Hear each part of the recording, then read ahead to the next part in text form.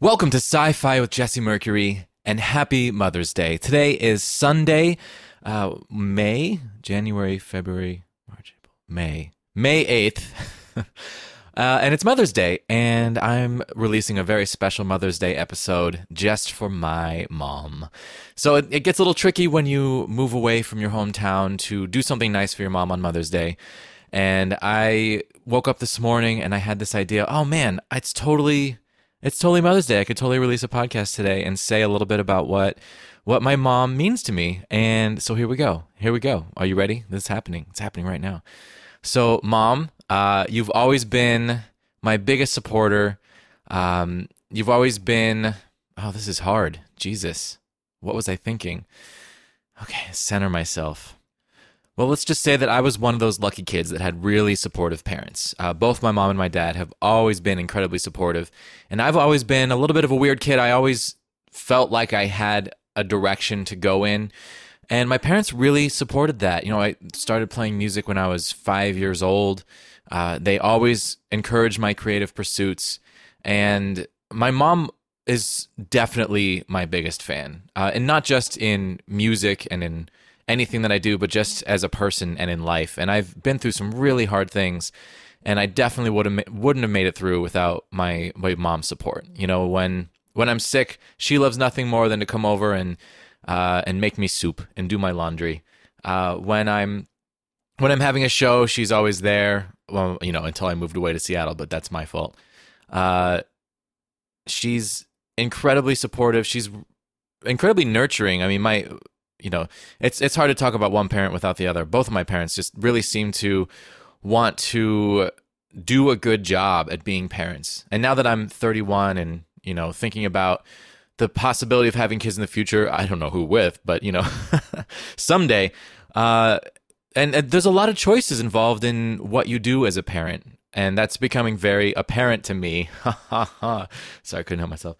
Having a dog and just being in charge of another life, and knowing that if I don't come home to walk miles, nobody comes home to walk miles. I can't quite imagine that yet at the scale of another human, where if you don't feed this human will die. That's intense. Like, that's a awesome responsibility. So not just being a parent is scary, but then how do you shape a child? How do you teach a child? How do you figure out what to do in order to help someone grow into a person? And I'm one of the lucky people that had parents that did just a really kick-ass job. And now that I'm old enough to comprehend that and really see that, I'd like to take this moment to say thank you to both of them, just for probably the greatest thing you could possibly give someone else, which is a good start. So thank you. But yeah, so just about my mom specifically, man, what can I say? I love my mom. She's incredible. She loves nerdy TV. That's the best thing ever. Whenever she comes to visit, we get to watch fun, nerdy things together and really connect on the level that I connect to my friends with, which is great.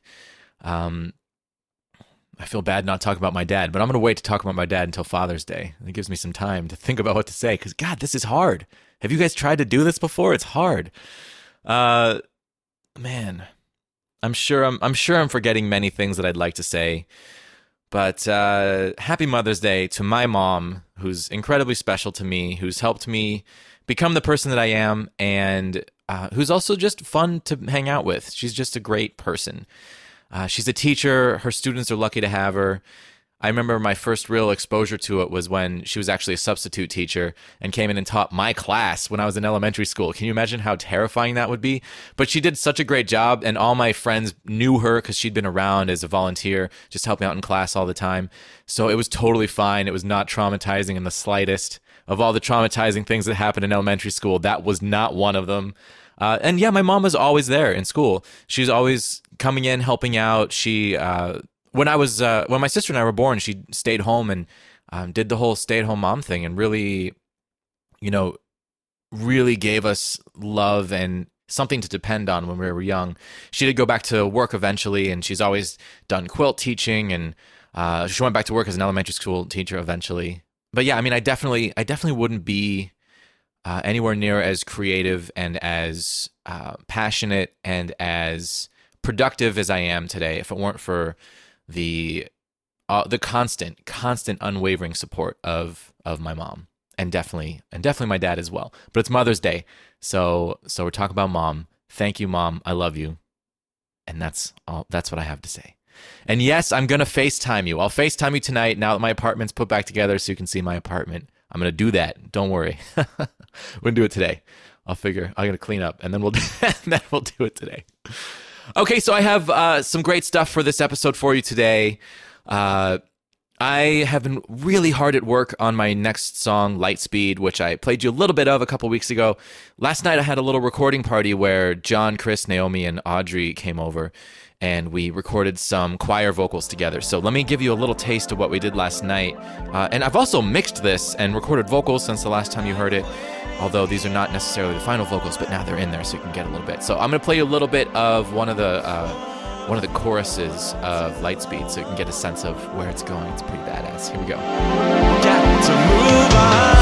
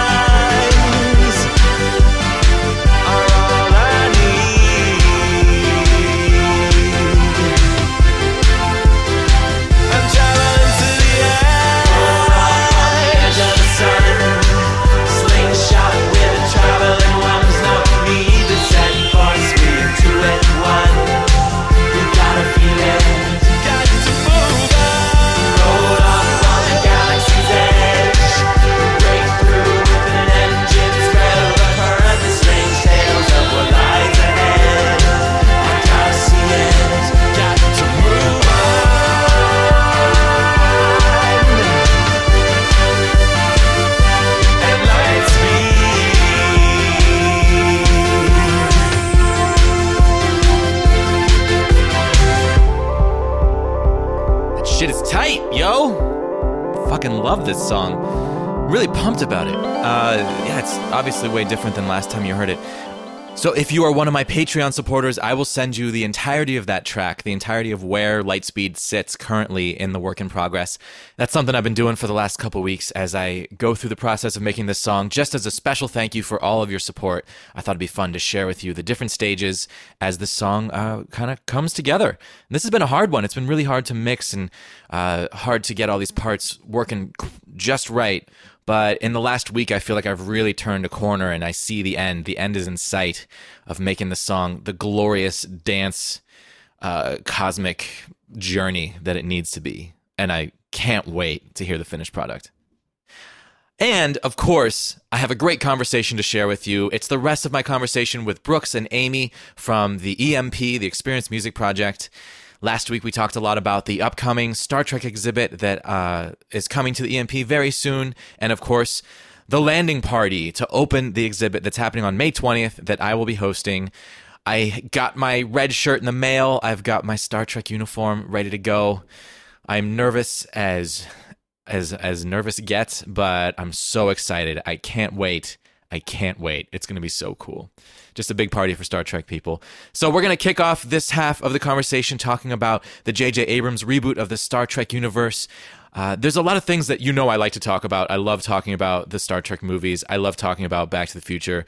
So I asked Brooks and Amy their opinions on some of these things because they're just so great and they're so awesome and they're so wonderfully entrenched in the geek culture that I'm so much in love with. I just want to get their opinions on some things that I'm all about. So I'm sure you're going to love this conversation. Let's turn it over to Brooks and Amy and me from the past, from a week or two ago when we recorded this conversation. But of course, here's some theme music to break us into it. Here we go.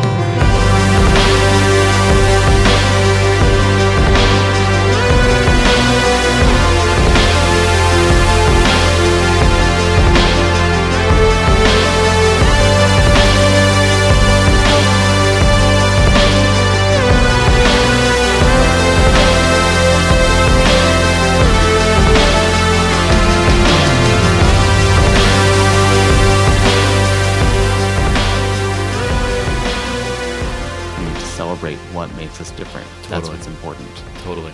Yeah. Which is why, and might be a little unpopular, I don't think that the current films are as faithful to that message. Totally. I could see that. Yeah, I was actually going to ask you guys about that because I really liked the one from 2009, but Star Trek Into Darkness was a massive disappointment to me.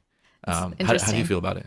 I didn't find it to be a massive disappointment, but I also didn't find it to be as good as that first reboot, as it were. And I don't know. I just think maybe he shouldn't have tried. J.J. Abrams maybe should not have tried to tell that Khan story. Yeah. And that's because that story, Space Seed and Wrath of Khan is such an iconic story. And the way that I don't want to be a spoiler, but the way that he flipped it in the new movie, just I think left a really bad taste in the fans' mouths. And I don't necessarily think that he ruined it by doing that, but I understand why people feel that way. Yeah. I think that that 2009 movie was just a good way for him to alternate universe it, explain it as not quite a reboot, but make it plausible. Yeah. And then to have that great Leonard Nimoy, role in there was amazing. There were a couple moments where I gritted my teeth, like when Chris Pine's hands swell up when he has that weird allergic reaction. I kind of like it. Really? I really enjoy that. I hated it. But that was the only thing that I hated about it. I thought it was pretty good. And I think that Zachary Quinto is an amazing Spock. He's an amazing Spock, for sure. And I think having Simon Pegg in there is great. There are a lot of things I liked about it. Now, I know Brooks is nervous about the most recent upcoming movie because it's Star Trek Beyond. Fast and Furious director, which I am a fan of the Fast and Furious movies, so I'm actually pretty stoked about it. No reason not to be a fan of those films. But yeah, I mean, it is jarring to watch a Star Trek trailer with Beastie Boys Sabotage cranked over it, right? I think it looks great and I'm super excited, but I can understand how Star Trek fans would be like, what is going on? Well, I think the fear is that the first... So the great thing about the first movie is they got the relationships right. Right. I felt like Kirk, Spock, McCoy, I felt their presence. Yeah. And I was very, very surprised by that. And that's all I needed. The second movie, I needed Prime Directive or optimism. And they did those things in the movie, but they didn't feel right. They didn't feel authentic. And on top of that, you cure death, you destroy San Francisco, you do the terrorism plot. None of it really said anything. Right. And the whole point of Star Trek is to say something, I think. And I was a little sad that the first one didn't say anything either. But then the second one, I was like, well, maybe they're just setting it up in the first one. A bit of a warm-up. And the second one not only didn't really say anything, but so much of it just was, I thought, was dumb. The curing death thing with the Tribble, I hate it so much. I actually really like the first half of the movie. When I get to that moment, last time I watched it, I turned it off because I was so upset. I will say this, because I've only seen Into Darkness one time. I don't remember a lot of it. Yeah. I really only remember that Khan-centric element of it. So I didn't remember anything about the Tribbles or, this amazing cosplayer I know, Aaron, is coming to our landing party dressed as Scotty from Into Darkness, and he's like, I'm gonna have Tribbles also, and I'm like, wait, what? Because I totally I completely did not remember. It seemed like a bit of a throwaway, but then it came back around. It was, to me, the first time I saw it, I'm like, oh, so they're gonna cure someone from dying later in the movie. That's lame, Yeah. Good for you. So there was no stakes for me, and then when very spoiler heavy from this point forward, when Kirk is killed later on, it's like, well, they're gonna use Khan's blood to bring him back. There was no tension, and then it just felt like the most fan servicey, misguided attempt to call back one of the greatest moments ever. Still, Wrath of Khan, the Kirk Spock scene, just tears, bawling every time. It's so simple and perfect. These two friends were separated by this piece of glass, and for them to do that again, but in my opinion, kind of missed the point. And then have Spock go on this rampage. Yeah. The most un-Spock thing possible. Right. And he's the different Spock. They've set this up. But there's a reason that Spock doesn't do things like that. There's a reason that upset fans is because, the whole idea of, these Vulcans kind of guiding humanity towards this less aggressive future which Enterprise nails. Like over really the course gets of into Enterprise, you really show the fact that like Vulcans are really kind of influencing humans. Humans are influencing Vulcans. They're kind of learning to work together, even though Vulcans kind of think humans are just like dumb apes at first. They gain some respect for each other, and then like Kirk Spock dynamic of this cowboy listening to his like sage best friend is brilliant, and you can't they really nailed that pretty well in the first movie, and that dynamic, it kind of breaks when you have Spock go on this rampage because he's no longer the person you can trust and listen to. Yeah, Right. I think new Spock has a ton of ego. Yeah. and he takes things very personally, and he's very different from. Hooking up with Uhura. Yeah, But- I will say the fact that his mother. More spoilers. His mother was killed in the first movie. Oh, man. Can explain that, and I will be okay with it if Yeah. they can have him grow from these experiences in the third movie. Like if they can bring it around, I will be okay with it. I will say that there was another thing that I had a problem with in the first movie was Winona Ryder playing Zachary Quinto's mom, because I was like, what? She's like 8 years older than him. But not only that, but then they did that thing that I hate where they basically put like wig powder on her hair to make her look older. Yeah. And it didn't really work for me. Yeah. And then also there's that kind of like, no element, where Right. when, he can't get her off the planet in time. Yeah. But yeah, I think like I have such sympathy for J.J. Abrams because it's such a hard job to take this iconic thing, which he's done twice now, and try to translate it for a new audience, right? Yeah. Because of obviously your goal with making a new thing is not just to appease the fans that are already there, but it's also to grab a new audience, right? To grab a younger audience. Right. And so I can see exactly with this third movie where it's like, okay, well, first movie, we got it. Everybody was pretty happy. Yeah. Second movie, we obviously failed. I know third movie's not Abrams, but he, Still kinda producing, handed I the think. Yeah. torch off, right? Yeah. So third movie, what are we going to do? How are we going to get this audience? How are we going to get this young audience? I know. Non-stop action. Go. Let's do Yeah, it. I'm holding out hope because Simon Pegg is writing it. Mm-hmm. I feel like Simon Pegg has his head on straight for what nerds want. Yeah, he is a nerd too. Yeah, I mean that trailer might have just been the way they decided to market Design. it. It Yeah. might not be representative of the movie. Absolutely. So I'm still hopeful, and as much as I honestly like the one thing about Into Darkness the only thing that I really just hate, the only thing that made me just like hang my head in shame was the Tribble curing death thing, because Yeah. it just seemed like They're just trying to stick something in there. it's just a storytelling like dead end, you know? Mm-hmm. Like if you cure death, nothing matters. None of this has any stakes anymore. Right. And unless you're going to like tell an entire movie story about the fact that you just cured death, Yeah. don't do it. Because that's huge. That's like a massive that's the human condition. And they'll just Right. walk away from it. They won't. Come yeah, back to that. that's my fear is They'll we'll just forget walk it. away from it. I also feel like the new films have taken a major, giant step back in terms of the female roles and the female characters. Yeah. Yeah. And taking Carol Marcus and transforming her from this brilliant scientist to a lingerie model, I mean, Yeah. it just pissed me off. Also, Yeah. like, I don't even know if it passes the Bechdel test. I haven't checked, but I'm not sure Yeah. if it does. Now that I'm thinking about it. Yeah, it's tricky because like the next generation, I mean, has so many moments that Yeah. are actually like pretty sexist, but it also for it has sure. more moments that are so equal that it's shocking, you know, Yeah. especially for the time. Yeah, it's like a delicate balance. Well, sure, Yeah. it would be a gross oversimplification to say previous Star Trek was perfect, and Right, and, totally. I mean, if you look at some of the crazy stuff with Chakotay, and then also in Next Gen, some of their treatment of these like Planet of the Native Americans. Oh my God. Yeah. just Yeah. so cringy. And my least favorite episode, the one where Beverly fucks a ghost, and you have all Oh, the man. super racist Yeah. planet of like Scottish people. We always call that the Spooks episode. Oh my god. I- Well, there are a lot of, even like because as much as I love Denise Crosby and I love Tasha Yar, yeah, it's great. She's a security officer, but literally every episode she's getting kidnapped or Are you thinking of the one where the super racist one from the first season where she goes to the planet where she has to fight that other woman That was there's so possession. painful.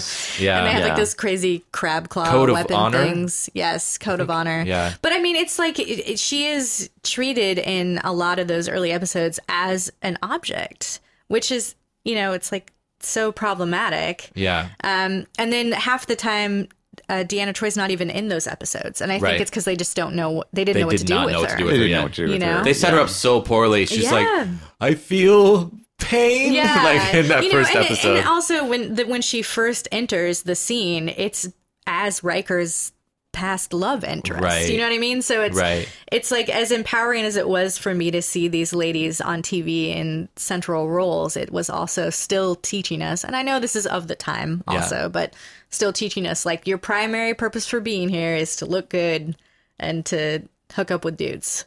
Yeah. But this is why then when you get to something like Voyager, Right. it's so interesting because there's this huge weird split. You have Yeah. like Janeway and Torres who are just complex characters. They have their jobs, they have their faults, things like that.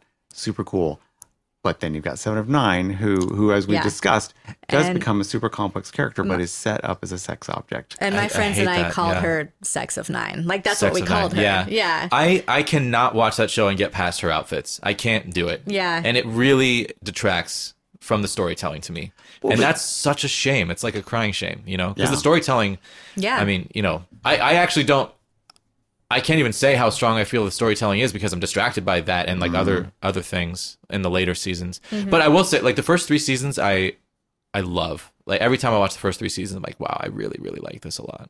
Well, I like how in Voyager later they were willing to just come up with some batshit crazy ideas like aliens come and turn the entire ship into a holodeck and reenact the Nazi occupation of France. That was Man. cool. Was Yeah. crazy Yeah. and fun. And I also love those kinds of episodes where everyone's brainwashed and you can bring out other sides of their characters Yeah. and see how their real selves start to influence these fantasy characters and things. I mean, a lot of fun stuff there.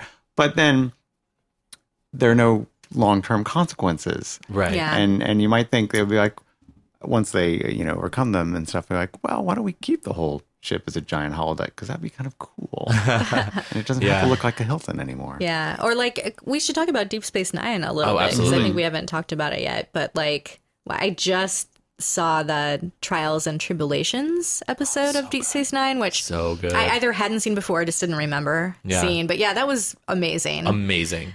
So well done. the way Like kind that of they- mind-blowingly well done. Seamlessly worked that together was Yeah. so great. Totally. But like Jadzia Dax is like another complicated sort of female character, right? Yeah. Where it's like this being that has had so many years and so many lives who's melded with this host and Yeah. she also I think as a character doesn't seem like the typical Star Trek female character. Not at all. Just No. just Cisco calling her old man all the time Yeah. is just the most brilliant Yeah. piece of character writing. But I she's just love it so also, much. she is, Gorgeous and sexy, but Absolutely. that's not her primary purpose for being Totally. there. Totally. Right. She was And yet- very well written. and yet she's comfortable with her own sexuality. Totally. And she's not shamed for it, or Yeah. that's not like what defines her. She'll just Yeah. occasionally say, oh yeah, I hooked up with McCoy back in, when I was so-and-so. She's almost too much for Worf, which says a lot. yeah. That's amazing. And- I just remembered something. Oh, sorry. Go ahead. No, go ahead. I'm totally going to change the subject, so you go first. Oh, I was just gonna say that Worf is Picard definitely was a massive crush for me as well as Tasha Yar, but Worf is like the character that I had a mad crush on. Really? in Next That's awesome. Generation. That's so cool. I and love so that. and also just because I really respected Deanna Troi, I was so happy when Troy and Worf had their thing going on, I and then love it. so mad at Riker for trying to sabotage it. You I know. just like it just made me hate Riker more, Yeah. so much more. Does it? I always I mean, sure, that's an alternate reality, but it felt real to me. Like that felt like this.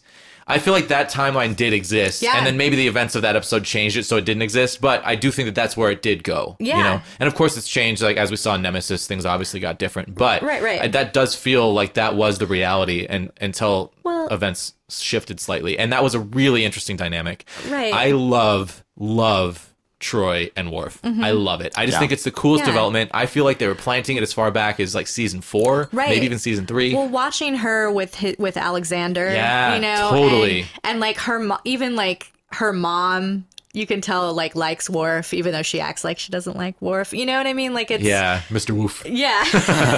it was all like a great dynamic, and I always felt like that they should just really end up together. But of course, that didn't happen. But Yeah. you know, then you have Jadzia, so it kind of all worked out in the end. Yeah. But Well, But I mean, if there's Briefly. anyone a little. if there's anyone where you'd want to be a fly on the wall when they're alone together, it's Worf and Troy. Right? what we were Yeah. talking about and For stuff. sure. Yeah, totally. Yeah. You said something earlier about Tasha being sexualized a lot, and you mentioned The Naked Now. Yeah. Or is it The Naked Time? I never remember which one's which. It's the Naked Now. Okay. Naked right? Time is original Naked series? Time is Time is original original series. series. Awesome. Yeah. So Ooh. I actually love that moment. I think that's actually a really solid character moment for her. And Yeah. sure, it's like I was like a little kid when I saw it, and I like girls. And I'm like, wow, this is great. But the fact that she's hard, you know, like she's a Yeah, hard she person. is. She's a hard shell, and then she gets drunk, and then all of a sudden completely softens. But only to the person who has no emotions. I just think that's the most Well- brilliant like moment to show that she does have this feminine side. Uh-huh. The only person she can show it to is the person who can't even appreciate it. That's not quite what happened though. Like I see what you're saying, and Yeah. I think that's great. But actually, at first, she goes and makes out with some random dude in the hallway. That's true. She just kind of, And actually, at first, she's in Troy's quarters trying on her clothes. trying to steal her clothes, and then there's this moment where it's almost like she's coming on to Troy, and Troy You're is right, like, "Wait, you're wait, right. wait! What's happening here?" She just gets real horny and Yeah, just kind of so goes crazy. It's like a problematic thing, and then she brings up her past to Data, and I'm just like, "Ooh, this feels like the wrong moment to talk about that situation." But You know what? You're right, because all the women in that episode just get real horny, and all the men are like still trying to solve the yeah. problem. the Beverly, oh my god, Captain. the Beverly My Picard captain. scenes are so hilarious. They're so good. And I don't. So I have a couple of friends who also run a Next Generation podcast called The Greatest Gen, Oh, cool. which I encourage you to check out. It's I a definitely will. humorous podcast about the Next Generation where they're Yeah. rewatching every episode. Oh, awesome. But they pointed this out, and then when I was rewatching the episode, I was like, they're so right. There's a moment when Beverly is leaning into Picard where it's after she's touched him, so he's starting to get drunk also. Yeah. He makes this crazy, like, Beavis and Butthead, like, noise. Yeah, I know exactly what you're talking about. It's so funny. Yeah. That moment, and then the moment, even though that episode is, like, crazy problematic in so many ways, it's so funny. Like, that moment when Data comes back from visiting Tasha Yar, and he just looks at Worf, and he just falls down. He just falls down, and then Worf, like, looks over at Picard, and Picard is, like, being all weird, and he just pushes the button and says, "Commander Riker, we Yeah. need you on the bridge." Yeah. If you prick me, do I not leak? Yeah, it's just like it's really great. But yeah, Yeah. I mean, I still love Tasha Yar. I still love that she's a character. I just wish Yeah. they had given her more. I feel work like with. all they had to do in that episode was make one of the guys go on a horny rampage too. Yeah, like Yeah. Riker, like here's the perfect Riker, opportunity totally, for yeah. Riker to. Yeah. But I guess Riker was like that in every episode, so it didn't really matter. Right. He's less horny when he's drunk because he's just not used to it. Yeah, yeah. He's yeah. Yeah, that's yeah, true. and I'm Deanna- such a huge fan of like equal objectification, which I talk about a lot. Like when I made a music video, I wanted everyone to be sexy, you Right, know? Like right. I wanted to make sure that I was wearing as little as the girls were wearing. So it'd be like this positive environment. right, right. Yeah. Yeah. Because if you have one person wearing nothing and one person fully clothed, it's automatically an unequal environment. Right. So Yeah. Okay, so in that case, in Enterprise, when they need to go into the decontamination chamber, oh my god. strip down to their underwear and rub oil all over each other, That is the fact that it's I am both men watching and this women. immediately as soon as I get back to Yeah, my make place. it okay. I mean, because So- some of those scenes, you look back now, they are egregious. That And is it's just softcore so pornography. pandering. Yeah, yeah, yeah. It's crazy. That whole scene is just in bad taste. It is better that it's a man and a woman, but it's just bad taste. I mean, it's not. okay. Sometimes like it's an so orgy. bizarre. Sometimes there's like groups of 4 or 5 of them all doing this. Yeah. It really pioneered what Game of Thrones Wait, that's developed. like a thing that happened more than once? Because I haven't Yeah. actually Yeah. watched Enterprise, just to be It's transparent. honestly excellent. Okay. It's so worth watching. And It's it great. just gets better and better. Seasons 3 and 4 are exceptional. Season 1 and 2 is a little hit or miss, but Yes, Yeah. for sure. Yeah. Especially, I mean, now I think it's easier to not bring so many expectations to Enterprise. I Yeah. had so many expectations for Enterprise. I was super psyched. And I had, unfortunately, built up in my mind this whole idea of what that pre-Federation time would be like. yeah. And it turned out to be different. Although we were talking about pajamas earlier, those uniforms are the most pajama-y of all. Yeah. And they're in fact in person because we were displaying an Archer uniform in the show, so I've seen it in person. Way more purple than it looks like on TV. These things, they're almost like what are those fuzzy characters on British TV? Teletubbies? Teletubbies. Yeah, thank you. Almost Teletubby purple. Sad that I Yeah. know that. Wow. Yeah. But they're pretty sweet flight suits. I Yeah. mean, if you're yeah. gonna be, if you're gonna be in space, you might as well be comfortable. You might as I well guess. have pockets all over your body. Yeah, Yeah, yeah. But it's a more thing. It's like all the female crew wear them. Oh, but T'Pol, she'll wear slightly Right. different things, much more Right. form fitting. That one was still bad, but I felt slightly better because she wasn't in Starfleet. You know, she was very purposefully supposed to look different, and also I had the biggest crush on her that Yeah, I've ever had yeah. on anyone on TV. And then she gets her commission in Starfleet and, Yeah. and switches to a Starfleet uniform. Yeah, they did the same thing with Kira too. Like Kira had this, although all the Bajoran officers, men and women, had that uniform, and it was very form fitting. So that I felt that was fine. But yeah, You're mentioning Kira reminds me of the other biggest crush, Ensign Ro. that is. Oh my god, I was so going to That's say like that, and I forgot. universal. Yeah, Ensign Ro. Ensign Ro was. I mean, I'm rewatching TNG right now, and every time she's on the screen, I just can't look away. I In love with Ensign became Ro. so obsessed with Michelle Forbes that I saw every single movie that she was in the 90s. Really? And then when she popped up on The Killing, most recently, first season, I was like, oh my God, Ensign Ro. Like, Yeah. it's sad that I can't refer to her as anything but Ensign Ro, but like, because of her being Ensign Ro, I just was like, Michelle Forbes. I am all about that. Yeah. Yeah. And it's too bad. I mean, the Kira Nerys role was written to be Ensign. Ro Laren, but she didn't want to do it. And that would So have, sad. I think, Because been a she really was- interesting dynamic. Yeah, Yeah. because she was doing all these movies Yeah, at the time. yeah. You But know? that character, Nerys, is one of my greater disappointments in Deep Yeah. Space Nine. They do a lot with her, but I feel like they could have done much more. Yeah. The last couple seasons, she becomes one of my favorite characters. I feel like her growth as a character is really, really intense. Where by the end of the series, I just so adore Nerys. Yeah. In the beginning, she was very one-dimensional, and Yeah. she's just always mad at Cisco no matter what. Yeah. She was just kind of like Yeah. a stereotype in Yeah. the beginning, Yeah. which was Totally. Not and she good. she really comes around. I think that's I feel like the writers just found her voice late. Yeah. And then yeah, I- you're right. And then I get really into it, but I do agree that in the beginning, I think just because we all kind of were just like, why isn't this just Ensign Ro? You know, like this would be Yeah. better if this was Ensign Yeah. Ro. for sure. And I feel like they were almost writing her as Ensign Ro, and it wasn't right. But then they Sure, I started mean, they've writing her probably as someone written new. a lot of episodes before Yeah. the casting change happened. That almost would have been too much, though, if you bring over Kalmini and Ensign Ro And then later Worf. and Worf too. Yeah, it's just like, well, there's- let's just make TNG Next Generation Part 2. Yeah. Part 2. Yeah. Yeah. But when I was a kid, I struggled with Deep Space Nine. It wasn't until I watched it as an adult that I fell in love with it. And Cisco changes a lot too Totally. A lot. from first to second season because Yeah. I was not into him at all at first, and then at some point he flipped and he got like, I want to say super badass. Yeah. And then I was just like, oh my God, why did I never notice Cisco before? Right. This show's great. Yeah. So Like overall, Deep Space Nine is probably my second favorite Mm-hmm. Star Trek. But it's really hard for me to do that. But I'd probably put that second. yeah. And honestly, like I love Enterprise. Sometimes I feel like Enterprise is my second Wow. favorite, which I know is Wow. kind of That's pretty intense rad. to say. Yeah. Yeah. But I watched Enterprise when it came out, and I loved it. Like I used to rush home every day to watch it when it was on. I mean, that was like a event for me. It's like I got to get home because it's Thursday night. I don't remember which night it was, Right. but it's like Thursday night. It's Enterprise is on. I got to make sure I'm home by this point. People would invite me places. I'm like, no, No, I can't. got to go home. Yeah. I got to watch Enterprise. Got a date. I'm pretty sure I'm going to enjoy watching days- Enterprise more than I'm going to enjoy hanging out with you. The So- days before DVR, before you could just I know, set your right? DVR up and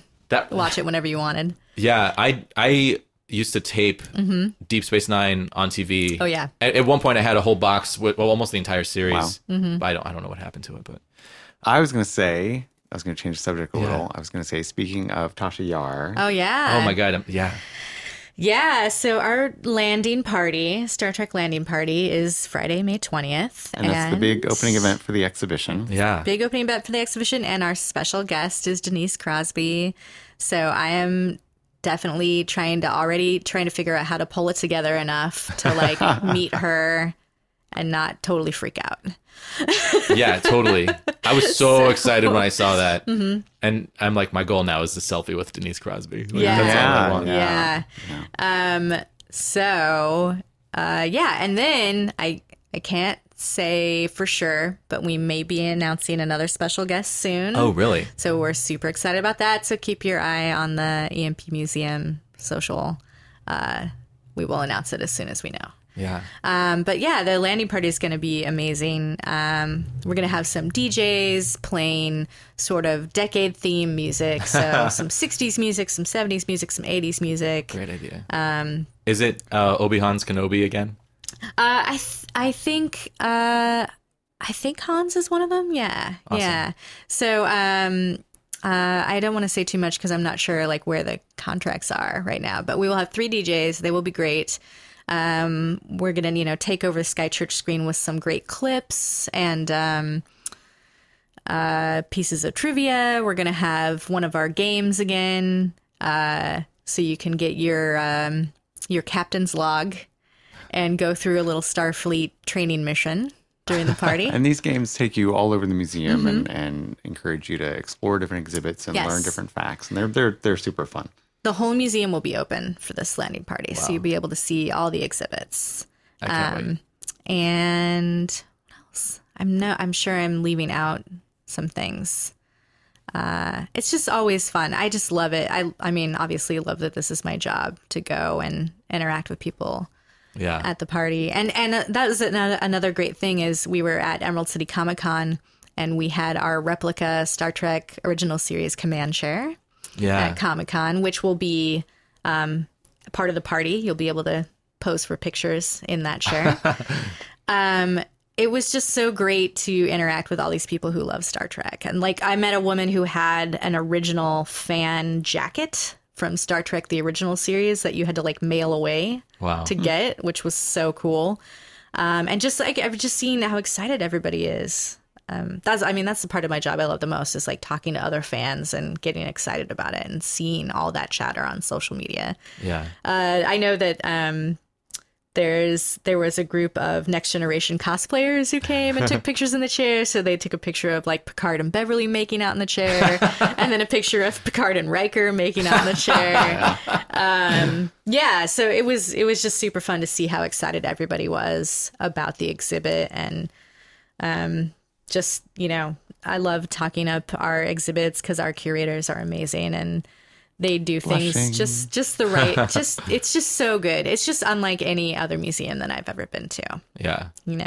Yeah. And I just found out a couple days ago that I'm going to get to host the party and I'm so excited. Yeah. Yeah. I haven't told anyone yet because I kind of can't believe that it's happening. Yeah. Because I got to I think because of the Star Trek interview a year ago, I got asked to host the Star Wars party Yeah. and just had the most fun.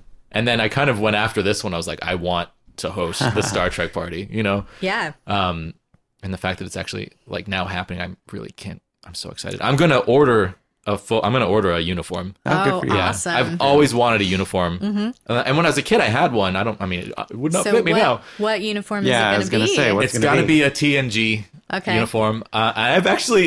I couldn't sleep last night because I was like, should I get red or blue? I think I want to get red because Yeah. I've grown this Riker beard and now I it's feel like true. I have to have a red It's one. true. Got it. Then you have It's to true. practice your propping your leg up on a chair Yeah. on a table. Your- Swinging my your leg over. eyebrow Yeah. raise. Yeah. Yeah. But I don't know. I don't know. My first instinct was to go blue and be a science officer.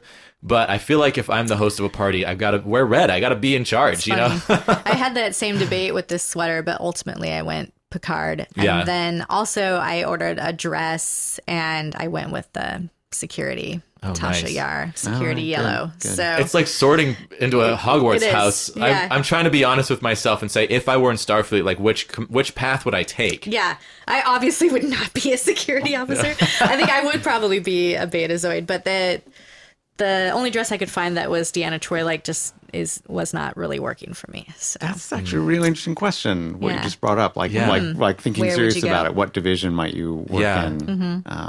What do you think, Brooks? You strike me as a science officer. I think I would be Oh, in yeah. sciences. Yeah, especially I love the astrometrics stuff and the space Oh, yeah. exploration stuff. Yeah. The original series was supposed to have an astrometrics set, but they ran out of money and so they didn't build it. Oh, bummer. One of the artifacts we have on display is this little cardboard model, 50 years old now, of the set at Desolate Studios that they filmed the original series on. Uh-huh. And producers and directors would use it to kind of plan their shots and stuff. So you can see how it all laid out together.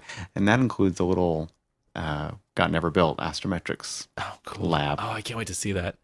The astrometrics lab from Generations is one of my favorite moments. Just Yeah. a lot of people complain about like, why didn't they have this room for 7 years on the TV show? I'm like, I don't care. They just built it. It's great. I love Right, it because right. like they had a small astrometrics lab on the show, and then even the one from Voyagers, pretty It's good. amazing. Yeah, it's good. And they make good use of that set. Yeah. Yeah, although it's a little strange because sometimes I think I'm watching an X-Men movie with I know. Professor X I know, right? using what is that thing? What's that room called that they go It's that into? giant brain mind something. Yeah, I don't remember. I should know, but I'm But it's still blanking right. right now because my mind is on Star Trek. Yeah, Amy, what would you? I feel like you'd be a command officer. I don't know. I'm still leaning more towards like. I know Deanna doesn't really have like a department. She's just Yeah. Sure, like she's ship's the counselor. empath. Yeah. and Is that's she one of the cool counselor? things. Well, Yeah, I she guess is a so. science Ship's officer. counselor. When she goes Okay. uniform, she goes blue. Yeah, probably. Oh, I Or I'd disagree. be She goes red. She the goes Wesley- command. Wesley Crusher. Doesn't she go I command? feel like the last couple seasons she wears a blue uniform. Uh-oh. Fight, Uh-oh. fight, That fight. episode is really great when she is trying to pass that test. To get her new rank, remember? Oh, And right. Riker's coaching her, Yeah. and finally she figures out that she has to Yeah. kill Geordi Yeah. virtually in order to pass that. I thought that I was feel very like heavy. killing Geordi can never be the answer. We have to find another way. Yeah. What's amazing is, of course, it's a holodeck Geordi. It's like a virtual Geordi. But when she finally figures out, and she's like, "I need you to go do this thing," he just gives her this look, and then he's like, Jordy. "Okay," and off he goes. It's really good acting. yeah. yeah, I mean, yeah. yeah. So you think you'd be a science officer?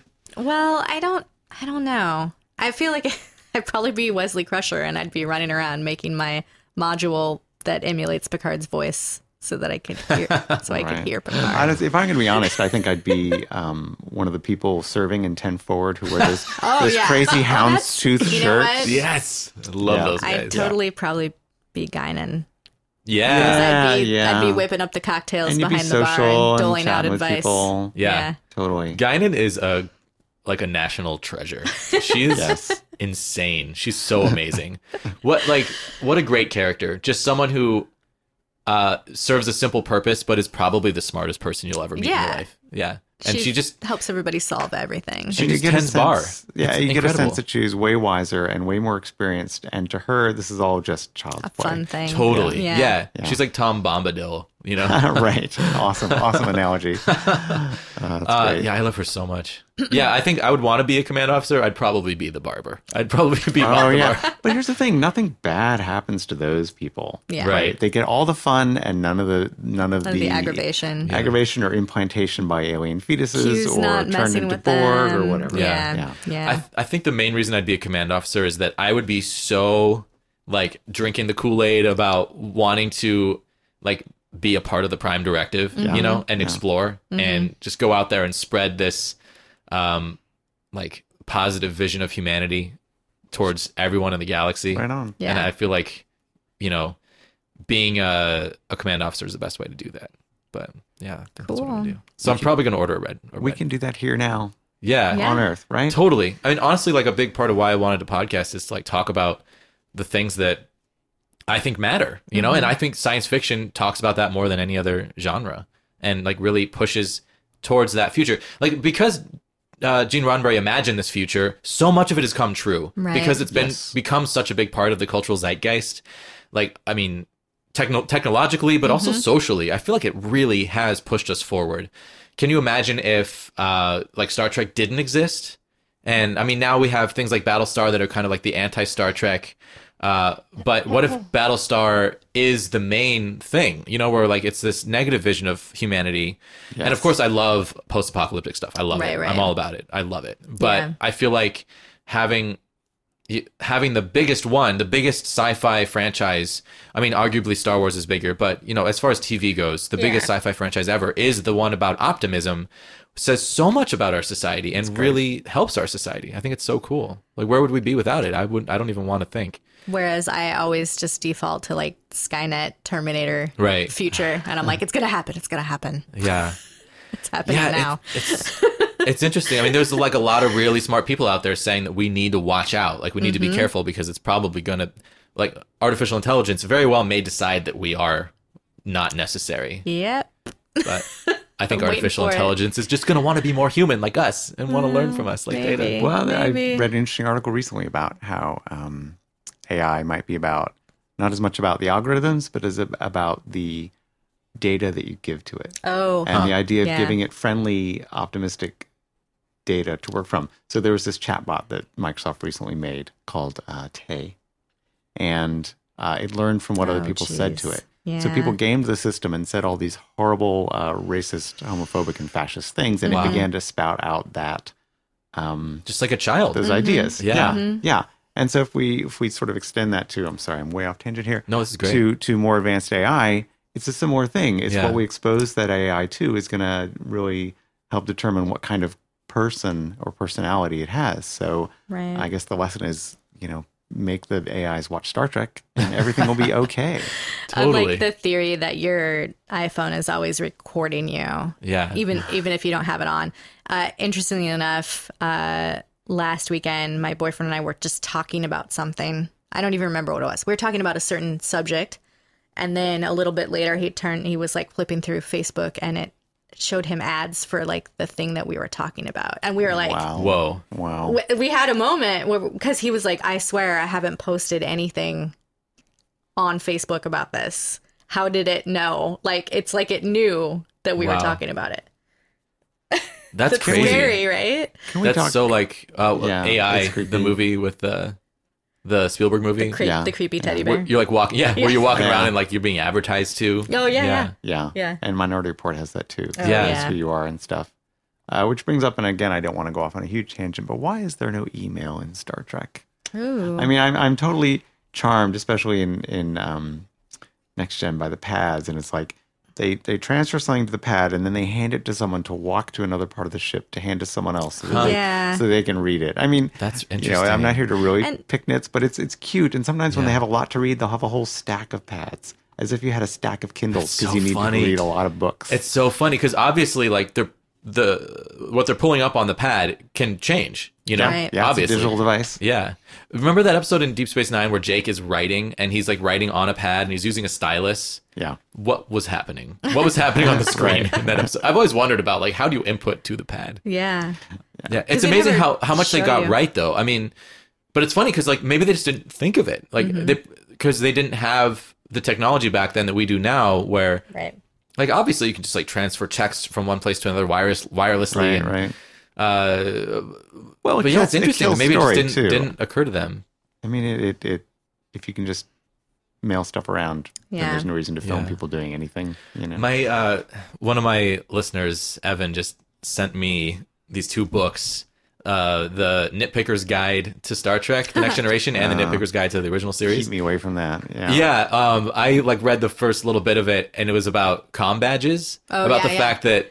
Like the consistency of how comm badges work, it just doesn't exist. Right. Yeah. Like sometimes they'll just say like Mr. Worf, and he's just like yes sir, and no one will tap a comm badge. Right. So how do you open or close the channel? Right, and then also there's that weird element that like the comm badge is also attached to the ship's computer and acts as like a geotag for yourself, right? Yeah. So if you take it off, like in the Naked Now, when Geordi just is like, "Don't need this," and they have like no idea where you are, even though he's in quarantine, he just walks out of medical. Then Beverly's like, "Find Geordi," and it can't find him.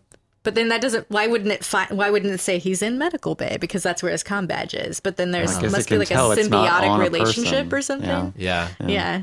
Yeah. And at a certain, I remember being a kid and like starting to run up against realizing these things and then making a conscious decision to not care. Yeah. Which is the way to go. Yeah, You have because to. like these are the people who are telling me the stories that I want to see, and the purpose of the story is to learn and grow. So the technical aspect of the story, while it does need to be at least close enough to get you there, does not need to be perfect. Well, yeah, you would drive yourself crazy. I mean, I know Right. as a film and TV fan, like Yeah. you would drive yourself crazy Certainly. picking at every little thread. Totally. Because it's just not possible, with editing and storytelling. It's not possible to get every single element correct. But sometimes it's fun to just nerd Sometimes out it's about fun that to Totally. stuff. just No, talk I about do it. it. I Type of really nerding enjoy it. out. Yeah, Yeah. totally. Yeah. Yeah. For sure. It's like picking at the time paradox in Back to the Future, right? Yeah. I just How did did a they do this? I just did a Sit whole podcast about that. My Yeah. next sci-fi on trial is Back to the Future Part 3. Yeah. I'm releasing the first part of it like this week. down. Yeah. And we talked a lot about the plot holes Right. and whether or not they matter. What other nerdy stuff gets you guys like super excited? Hmm. Like define yourselves in like 5 nerdy things. Oh my God. Well, I'm a Whedonverse.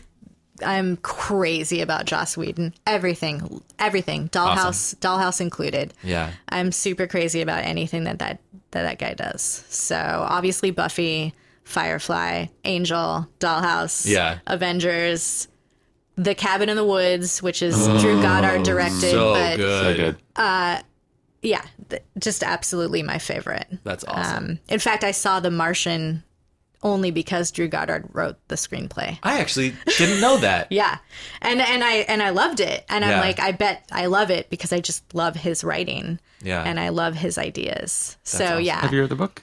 I have not read the book. It's I'm Fantastic. not it's a a good big book, and it uses a lot of the language and stuff. So, Yeah. so I think you'd enjoy it. It's Okay. actually a very funny book. Yeah. Yeah, I saw the movie and read the book, and I actually Yeah. think I actually enjoyed the book quite a bit more. Okay. Movie was great. Don't Yeah. get me wrong, but yeah. if anything, the movie I didn't quite feel like it lived up to the book, just because like the Mark Watney in the book was like your Right. favorite person you've ever met. Yeah, and it's in the mostly movie, first person. So, Yeah. so you have a much stronger sense of his voice. yeah, maybe it's just because it was Matt Damon. Maybe it just needed to be like a smaller Mm-hmm. Oh, yeah. star, Yeah. exact And I same loved- script, smaller star, Yeah, and for it sure. probably would have Yeah. like been more effective for me personally, just because I just love Mark Watney. I just love that character. Right. Yeah. So yeah, so like this is we got probably going to be a Whedonverse? long, That's Whedonverse. And then obviously Star Wars. I saw A New Hope when I was 5 at the UA 150 in Seattle, and just blown away and just loved it. Yeah. Loved it from then on. And then things like actually like Disney movies and Tim Burton. Not so much Tim Burton lately, but like The Night Before Christmas. And Beetlejuice and Gotta be Edward Pee-wee's Big Scissorhands, Adventure, too, right? Edward Scissorhands, yeah. Even Big Fish, like I think that movie's great. Oh, Big Fish is amazing. Yeah. I love, like now we're just getting into directors: David Lynch, John Carpenter. I just watched Dune for the first time in maybe 20 years. Dune is was Dune is like nuts. I love it, and it's so funny because when Dune came out, nobody knew David Lynch directed it, so he's Oh, that's right. he Yeah. slapped that Alan Smithy Right. fake director name on it. Right. So when it came out, I just knew that I loved it and it was weird and crazy, but I had no idea that David Lynch had directed it until I Yeah. started getting into like Cineflex magazine and stuff like that and reading about it. And I was like, oh my God, this is crazy. Yeah. Does a director's cut of that exist?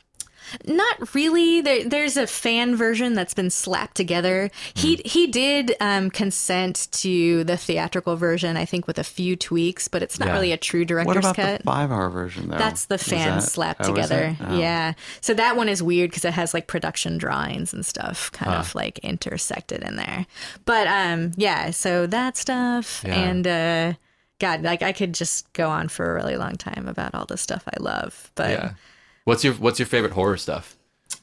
oh my God. Well, I mean, Cabin in the Woods is like top of the list right now just That's because it's fantastic. such an amazing meta Of course, it's story. the Merman. Yeah. Oh my God. Yeah. Yeah, I You watched gotta be that kidding me. at the Yeah. end of like my first year of really getting into horror. Yeah. And it was like, this is everything that I like about this. Right. And so many things I've never thought about before. I adore that movie. Just Yeah. the title credits alone are worth It's the price of admission. so Just boom, Cabin in the Woods. great. Yeah. And then obviously like a lot of 80s movies are were very impactful, like A Nightmare on Elm Street. Yeah. Reanimator, one of my Oh favorites. my God, I love Reanimator. One of my Jeffrey Combs favorites. is like my goddamn hero. Yeah, I got to meet Jeffrey Combs No 2 years way. ago at Crypticon, and he's so great. Reanimator is the perfect like sci-fi horror Mm-hmm. where they really inject it with like science. Brooks- Well, pseudoscience, whatever. Brooks dressed up as the scientist from Reanimator Oh, Herbert for West. Halloween, Herbert West. That's awesome. And his girlfriend was the dead cat, and it was like I have to so. see, Like I have to see a picture of that. I was like Oh my God. fangirling over the two of them all That's night. Every so time I saw funny. them, I was like, oh my God.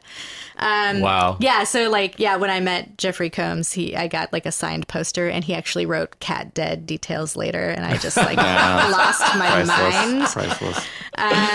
But yeah, I mean, stuff like that, cheesy stuff like Night of the Comet, which is a story about Valley Oh, girls yeah. that get caught in a post-apocalyptic world. Wow.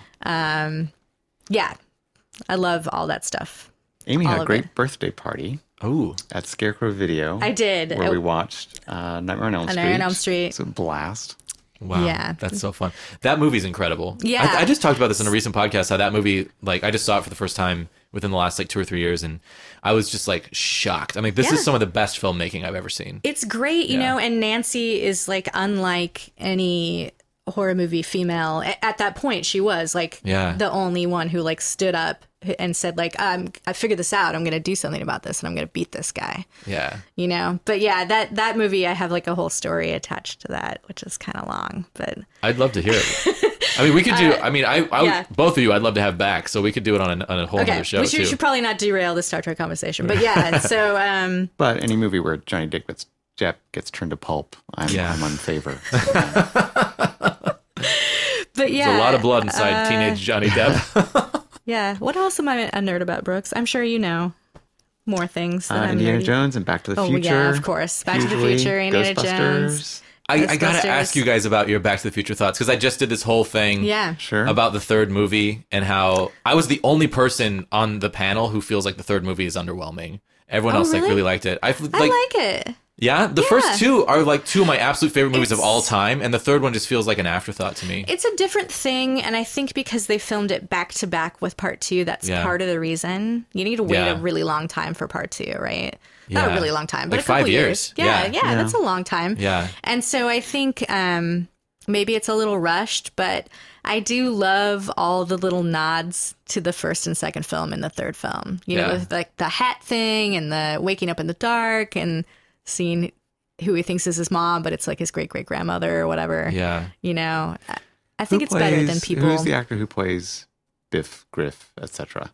Thomas F. Wilson. So He's in 3, amazing. He's Yeah. amazing. I mean, he's amazing Yeah. throughout, but I think his character in 3 Oh, is Yeah. yeah. just Mad Dog is the so best. great. I love Buford. Mad Dog. Yeah. And Yeah. he just, where he's like, he's been tearing it up for 2 films. This time he's like, guess what? I've got, He's got his own thing. 200% more going into it. Yeah. I'm Strong taking it all words, out. dude. Yeah. So I watched that movie for him. Yeah. He's great. And also, like Doc Brown, really, it's a lot more his story, I think, in the third Yeah. one than it is Marty's, and maybe that's why people don't like it as much. You know? Yeah. My big beef with it, which I just spent like hours talking about this, but I'm gonna do it again because I'm Do it still like I again. can't let it go. Is that they don't add anything to the mythos of the science fiction elements of the trilogy, whereas like the first movie's like, this is what happens when you travel back in time. Second movie's this is what like the consequences are. Third movie's like, this is what happens when you travel back in time. I'm Yeah, like, we're no, gonna wrap give me it up. something else.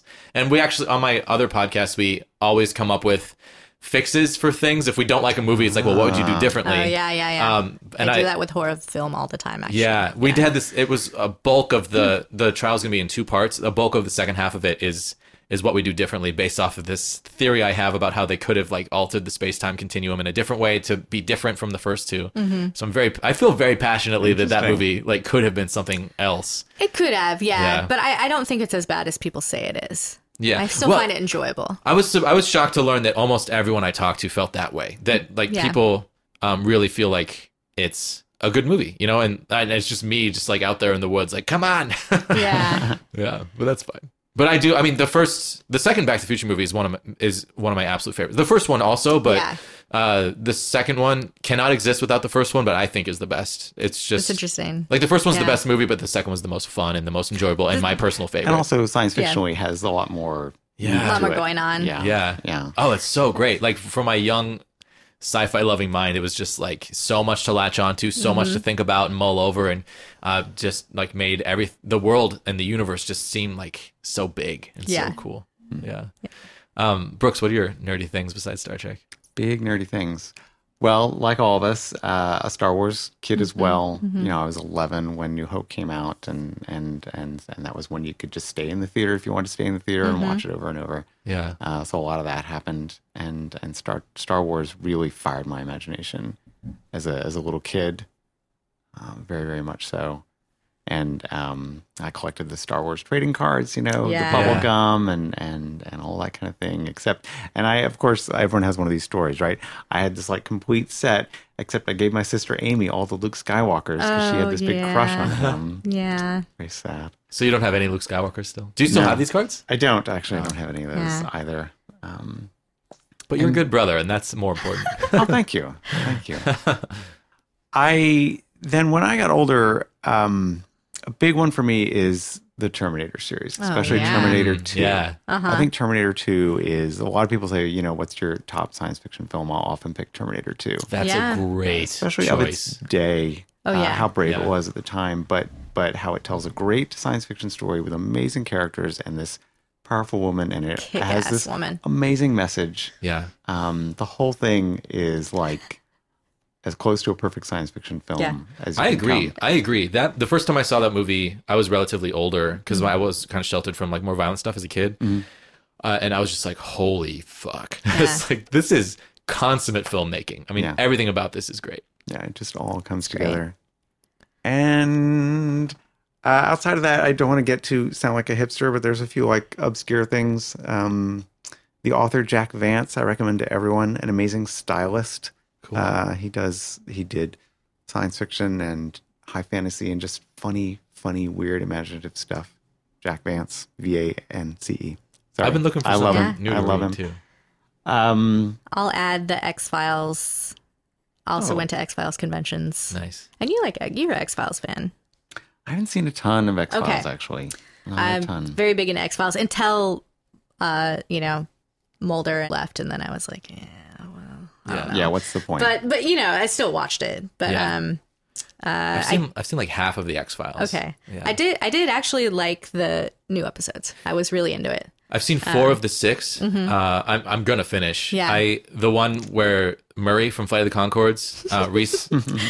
That's a very silly episode. What's his name? That episode was great. It was so good. And that's a way a lot of the original episodes were. They Totally. were very silly. Yeah, it really captured that silly spirit. But I told a real story. Like, what if a creature gets bit by a human and turns into a human, like, and then is sad about it and has to go to work? It was so great. That's hilarious. And Gillian Anderson is amazing. Like, her and David Duchovny just stepped right back into those characters like no time had passed at all. Yeah. And I especially am appreciative of that after watching her on Hannibal, because her character on Hannibal is crazy amazing also. So being able to see her that close to that and see her just step back into Scully was great. I love that they used the original title cards. Yes. Like, so cool. That was what a great choice. fun too. I was so excited. I was like, what's the new like title card gonna be? It's the same. And I was like, oh my god, it's the same. Yeah. That's better. That's great. Like, I'm happy with that. You know? The only thing I would have wished for more of is the Lone Gunmen, because they were like my favorites on the original show. Yeah. But did you ever watch the spinoff? Aren't they dead?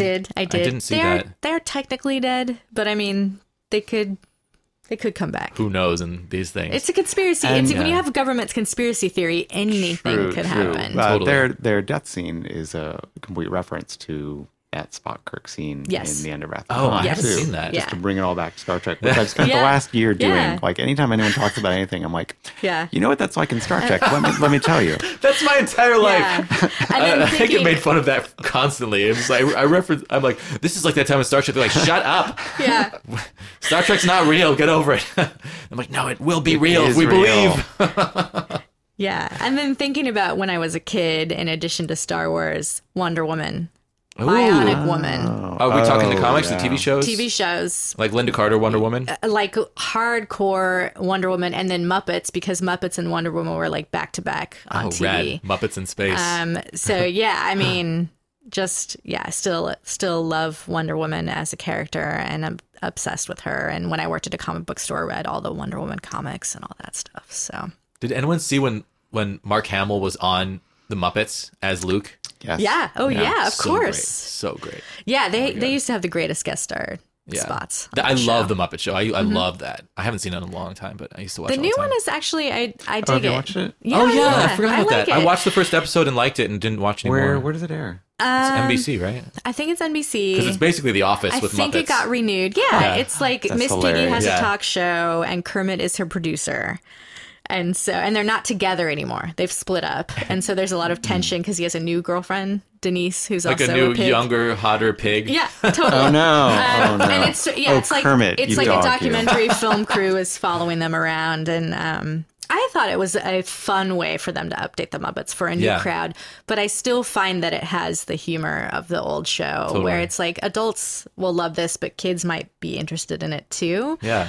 I read a lot of stuff when it first came out that a lot of Muppet fans were hating on it. They're like, Miss Piggy's too mean. And I'm like, I don't know what you're remembering from when you were a kid, but she's right. always been super mean. Always been to me. Yeah, that's just who she is. What's your favorite of the old Muppet movies? Because I love the original those. one, for the first sure. one? Oh, yeah. for sure. I know this is controversial, but I am all about the Great Muppet Caper. I no, love that movie. That one's crazy. And Muppets in Space is super cute too. I don't know if I've Yeah, seen that the was movie that was a little Muppets in disappointing Space. to me because I had really high hopes. You did, For yeah. me, Muppet Christmas Carol is. Oh, yeah. Oh yeah, that Fantastic. movie was great. Yeah. Fantastic. Yeah. But the original movie, to this day, still when people say myth, I go, myth, myth. Yes.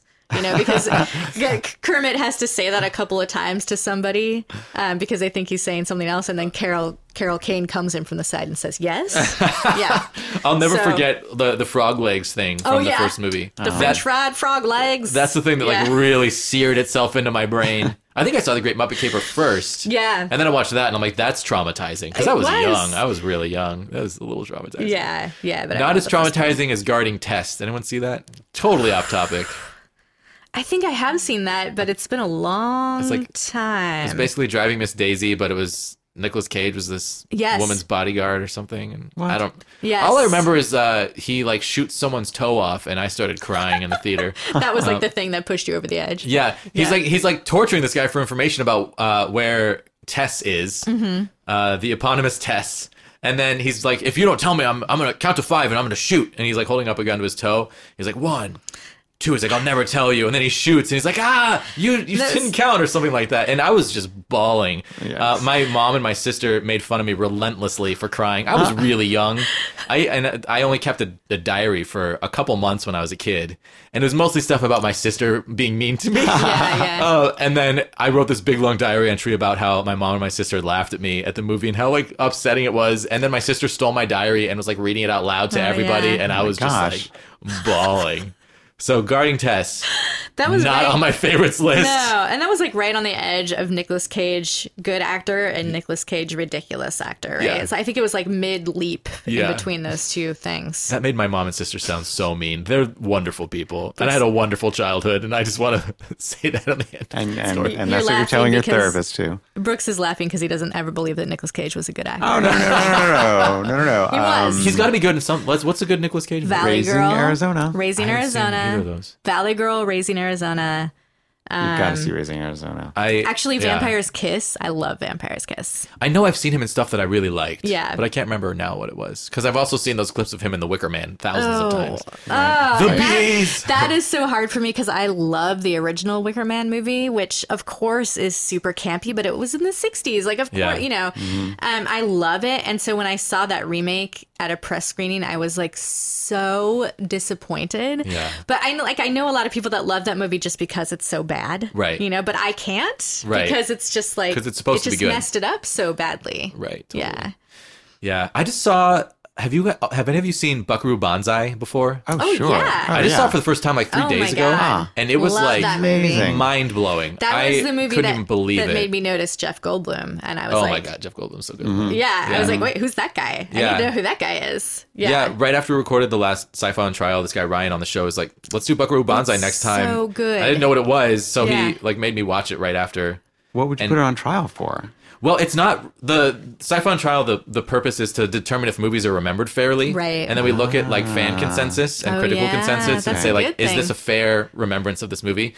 Buckaroo Banzai has like pretty low ratings. Really? which is crazy. But it's a perfect film. It's perfect. So good. It's like a 99% so movie. The wonderful. one thing that I didn't like was the treatment of the woman when they're kind of torching her towards the end. Yeah. Where they just like Sure. splay her out on this table and put her in the sexiest outfit ever. Yeah. And it's very just like, this is for the young boys to Yeah. enjoy. And it's just real unsettling. But the everything else about that idea movie was perfect. Of Buckaroo Banzai as scientist, rock star, astronaut. You know, Yes. like, Yeah. it's Yeah. great. So And- Oh my God, yeah. And hilarious. Peter Weller plays it perfectly. So seriously. Yeah. And the closing credits are the best part of the whole movie. Yes. Yeah. Yes. And I was like watching that, just like, I can't believe this is real. I I- can't believe I've never seen this before, because Yeah. this is like, this isn't just up my alley. This is like, Right. this is my address owns on my your street.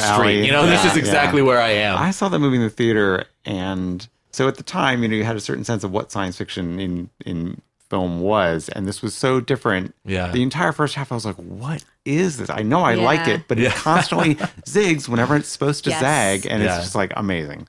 Yeah, So I mean, fun. it felt so fresh, and seeing it for the first time felt so fresh. Like, you could release this today exactly how it Yes, is, yes. and it would be a massive hit. Yeah. Or at least a cult classic again. Cool classic. You know. Yeah. Yeah. Yeah, I was just like overjoyed to see that movie. I love 80s movies. I love practical effects. Yeah. And everything was great. Everything was great. Like the spaceship, it looked like a coral reef of some kind. Like the aliens all being named John. Yes, yes. Yeah. Yeah. What was the John something bottom? John Big Bottom or something? Yeah. John Smallberry's. John Smallberries. It's like, but that's actually a really cool Big Boutte. Big Boutte, that's the one. Yeah. John Big Booty. That's such a great sci-fi concept of like, what would aliens name each other? Well, Right. John's the most popular name, Right. so we're all gonna be John, and then we'll just like pick other things that sound human to be our last names. So Yeah. there'll be variety.